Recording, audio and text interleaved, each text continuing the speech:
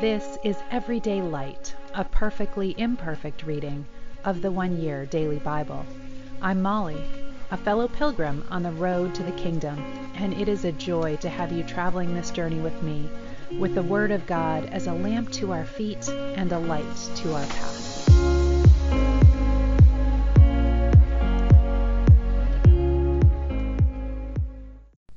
Welcome. This is the One Year Bible reading for June 2nd. We begin today in the Old Testament in 2 Samuel chapter 19, beginning in verse 11.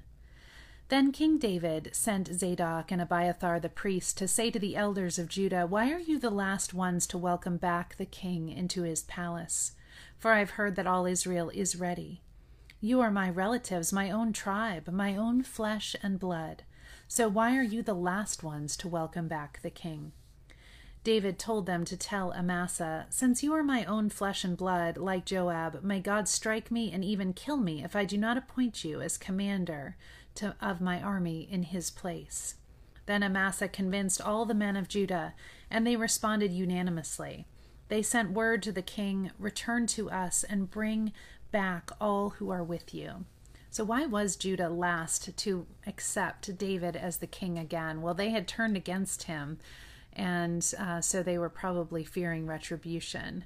But David is a very smart leader, and in appointing Amasa as his new general, he's not only punishing Joab for killing his son, but he's ensuring that Judah will come along with their commander.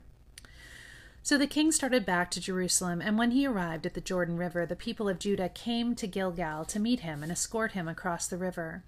Shimei, son of Gera, the man from Bahurim in Benjamin, hurried across with the men of Judah to welcome King David. 1,000 other men from the tribe of Benjamin were with him, including Ziba, the chief priest of the house of Saul, and Ziba's 15 sons and 20 servants. They rushed down to the Jordan to meet the king. They crossed the shallows of the Jordan to bring the king's household across the river, helping him in every way they could. As the king was about to cross the river, Shimei fell down before him.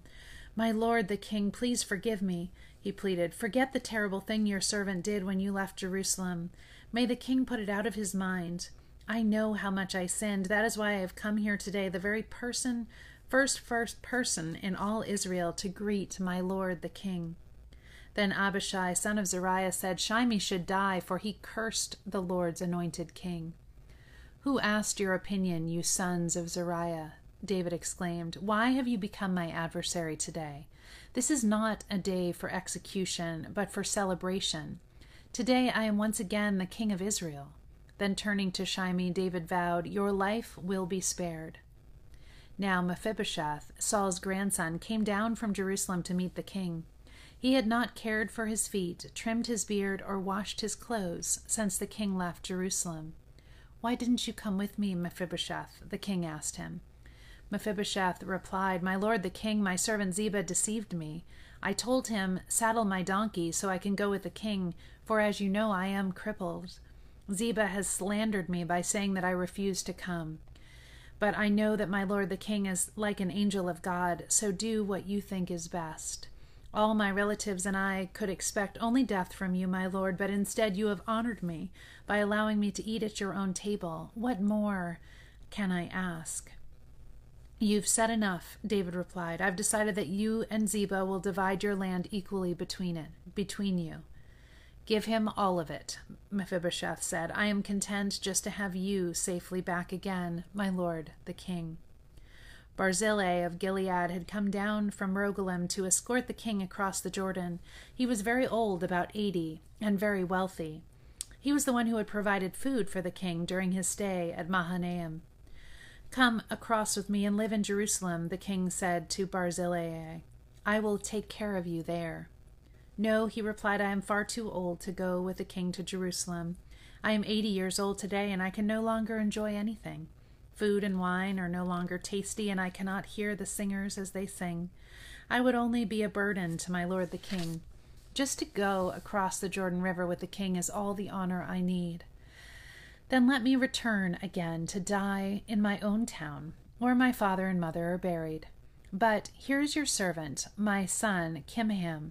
Let him go with my lord the king and receive whatever you want to give him."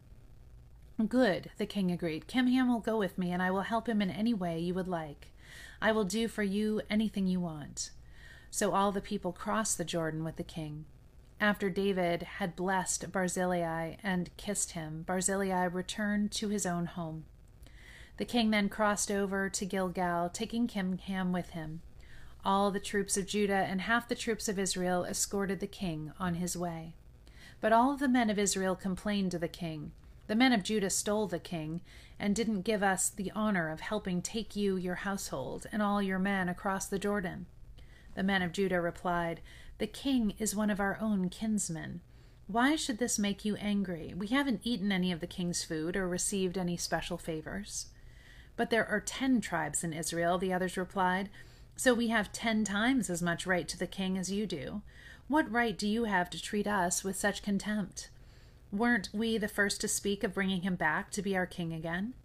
The argument continued back and forth, and the men of Judah spoke even more harshly than the men of Israel. Ironic, isn't it, that they all anointed Absalom, and now they're fighting over who is going to bless David the most. There happened to be a troublemaker there named Sheba, son of Bichri, a man from the tribe of Benjamin. Sheba blew a ram's horn and began to chant, "Down with the dynasty of David. We have no interest in the son of Jesse. Come on, you men of Israel, back to your homes." So all the men of Israel deserted David and followed Sheba, son of Bichri.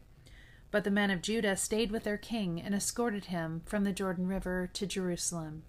When David came to his palace in Jerusalem, he took the 10 concubines he had left to look after the palace, and he placed them in seclusion. Their needs were provided for, but he no longer slept with them. So each of them lived like a widow until she died. Then the king told Amasa, "Mobilize the army of Judah within 3 days and report back at that time." So Amasa went out to notify Judah, but it took him longer than the time he had been given. Then David said to Abishai, "Sheba, son of Bichri, is going to hurt us more than Absalom did. Quick, take my troops and chase after him before he gets into a fortified town where we can't reach him." So Abishai and Joab, together with the king's bodyguard and all the mighty warriors, set out from Jerusalem to go after Sheba. As they arrived at the great stone in Gibeon, Amasa met them. Joab was wearing his military tunic with a dagger strapped to his belt. As he stepped forward to greet Amasa, he slipped the dagger from its sheath. "How are you, my cousin?" Joab said, and took him by the beard with his right hand as though to kiss him. Amasa didn't notice the dagger in his left hand, and Joab stabbed him in the stomach so that his insides gushed out onto the ground. Joab did not need to strike again, and Amasa soon died. Joab and his brother Abishai left him lying there and continued after Sheba. One of Joab's young men shouted to Amasa's troops, "If you are for Joab and David, come and follow Joab." But Amasa lay in his blood in the middle of the road, and Joab's men saw that everyone was stopping to stare at him. So he pulled him off the road into a field and threw a cloak over him. With Amasa's body out of the way, everyone went on with Joab to capture Sheba, son of Bichri.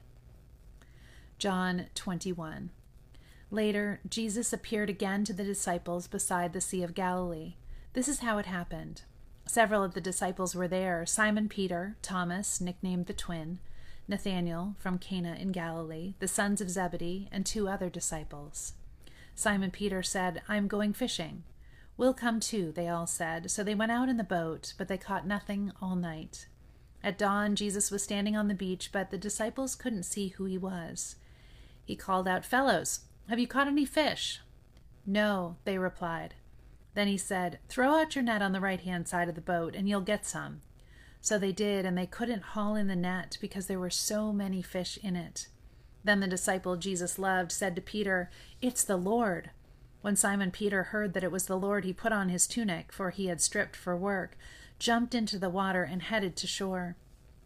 The others stayed in the boat and pulled the loaded net to the shore, for they were only about 100 yards from the shore. When they got there, they found breakfast waiting for them, fish cooking over a charcoal fire, and some bread. "Bring some of the fish you've just caught," Jesus said. So Simon Peter went aboard and dragged the net into the shore. There were 153 large fish, and yet the net hadn't torn. "Now come and have some breakfast," Jesus said. None of the disciples dared to ask him, "Who are you?" They knew it was the Lord. Then Jesus served them the bread and the fish. This was the third time Jesus had appeared to his disciples since he had been raised from the dead. After breakfast, Jesus asked Simon Peter, "Simon, son of John, do you love me more than these?" "Yes, Lord," Peter replied. "You know I love you." "Then feed my lambs," Jesus told him. Jesus repeated the question, "Simon, son of John, do you love me?" "Yes, Lord," Peter said. "You know I love you." "Then take care of my sheep," Jesus said. A third time he asked him, "Simon, son of John, do you love me?" Peter was hurt that Jesus had asked the question a third time. He said, "Lord, you know everything. You know that I love you." Jesus said, "Then feed my sheep. I tell you the truth. When you were young, you were able to do as you liked. You dressed yourself and went wherever you wanted to go. But when you are old, you will stretch out your hands, and others will dress you and take you where you don't want to go." Jesus said this to let him know by what kind of death he would glorify God. Then Jesus told him, "Follow me." Peter turned around and saw behind him the disciple Jesus loved, the one who had leaned over to Jesus during the supper and asked, "Lord, who will betray you?" Peter asked Jesus, "What about him, Lord?" Jesus replied, "If I want him to remain alive until I return, what is that to you? As for you, follow me." So the rumor spread among the community of believers that this disciple wouldn't die. But that isn't what Jesus said at all. He only said, "If I want him to remain alive until I return, what is that to you?" This disciple is the one who testifies to these events and has recorded them here. And we know that his account of these things is accurate. Jesus also did many other things. If they were all written down, I suppose the whole world could not contain the books that would be written. And now we are going to Psalm 120. So we have finished both the Gospels, all four Gospels, and we finished Psalm 119, the longest chapter in the Bible. Psalm 120. And this is the beginning of the Psalms of Ascent, the songs that the pilgrims would sing on their way to Jerusalem, traveling for the great festivals there. I took my troubles to the Lord. I cried out to him, and he answered my prayer. Rescue me, O Lord, from liars and from all deceitful people. O deceptive tongue, what will God do to you? How will he increase your punishment? You will be pierced with sharp arrows and burned with glowing coals. How I suffer in far-off Meshech. It pains me to live in distant Kedar. I am tired of living among people who hate peace. I search for peace, but when I speak of peace, they want war. Proverbs 16:16 and 17. How much better to get wisdom than gold, and good judgment than silver. The path of the virtuous leads away from evil. Whoever follows that path is safe. And we're back with Selwyn Hughes to end today, looking at disappointment and specifically the sin of self-protection from 1 John 3:23. And this is his command, to believe in the name of his Son, Jesus Christ, and to love one another. Another advantage of being willing to feel disappointment is that it enables us to come in touch with another hidden sin of the heart, self-protection. Whenever we are disappointed, we naturally feel hurt and experience inner pain. Some people are so affected by disappointment that a pool of pain builds up inside of them, and they say to themselves something like this: people hurt, stay away from them, and don't get too closely involved. These people see non-involvement as the way of avoiding pain, the pain of possible disappointment. But this attitude is a violation of the law of love.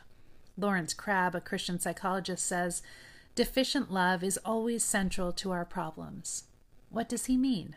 He means that behind most of our problems is a failure to love others as we love ourselves. If we refuse to move towards someone in the spirit of love because of the fact that they may disappoint us, then we are more interested in protecting ourselves from pain than we are in loving. And that is sin. Did you ever think of self-protection as a sin? Well, it is, and in my estimation, it is one of the most subtle of all. Many of our relationships are ruined by this, particularly marriage relationships. A man who shouts angrily at his wife early in his marriage is setting up a self-protective system that says, disappoint me, and you will have to suffer the consequences. What is he doing? He's protecting himself more than loving his wife. And that, no matter how one might attempt to rationalize it, is sin. Father, your challenges are sometimes more than we can bear, and yet we see the sense and wisdom that lies behind them. Reveal to us our own self-protective devices and help me to give them up in favor of loving as I have been loved. Amen. As we all have been loved by the Lord. I hope you have the opportunity to reach out in love towards someone today. Love you all. Have a wonderful day.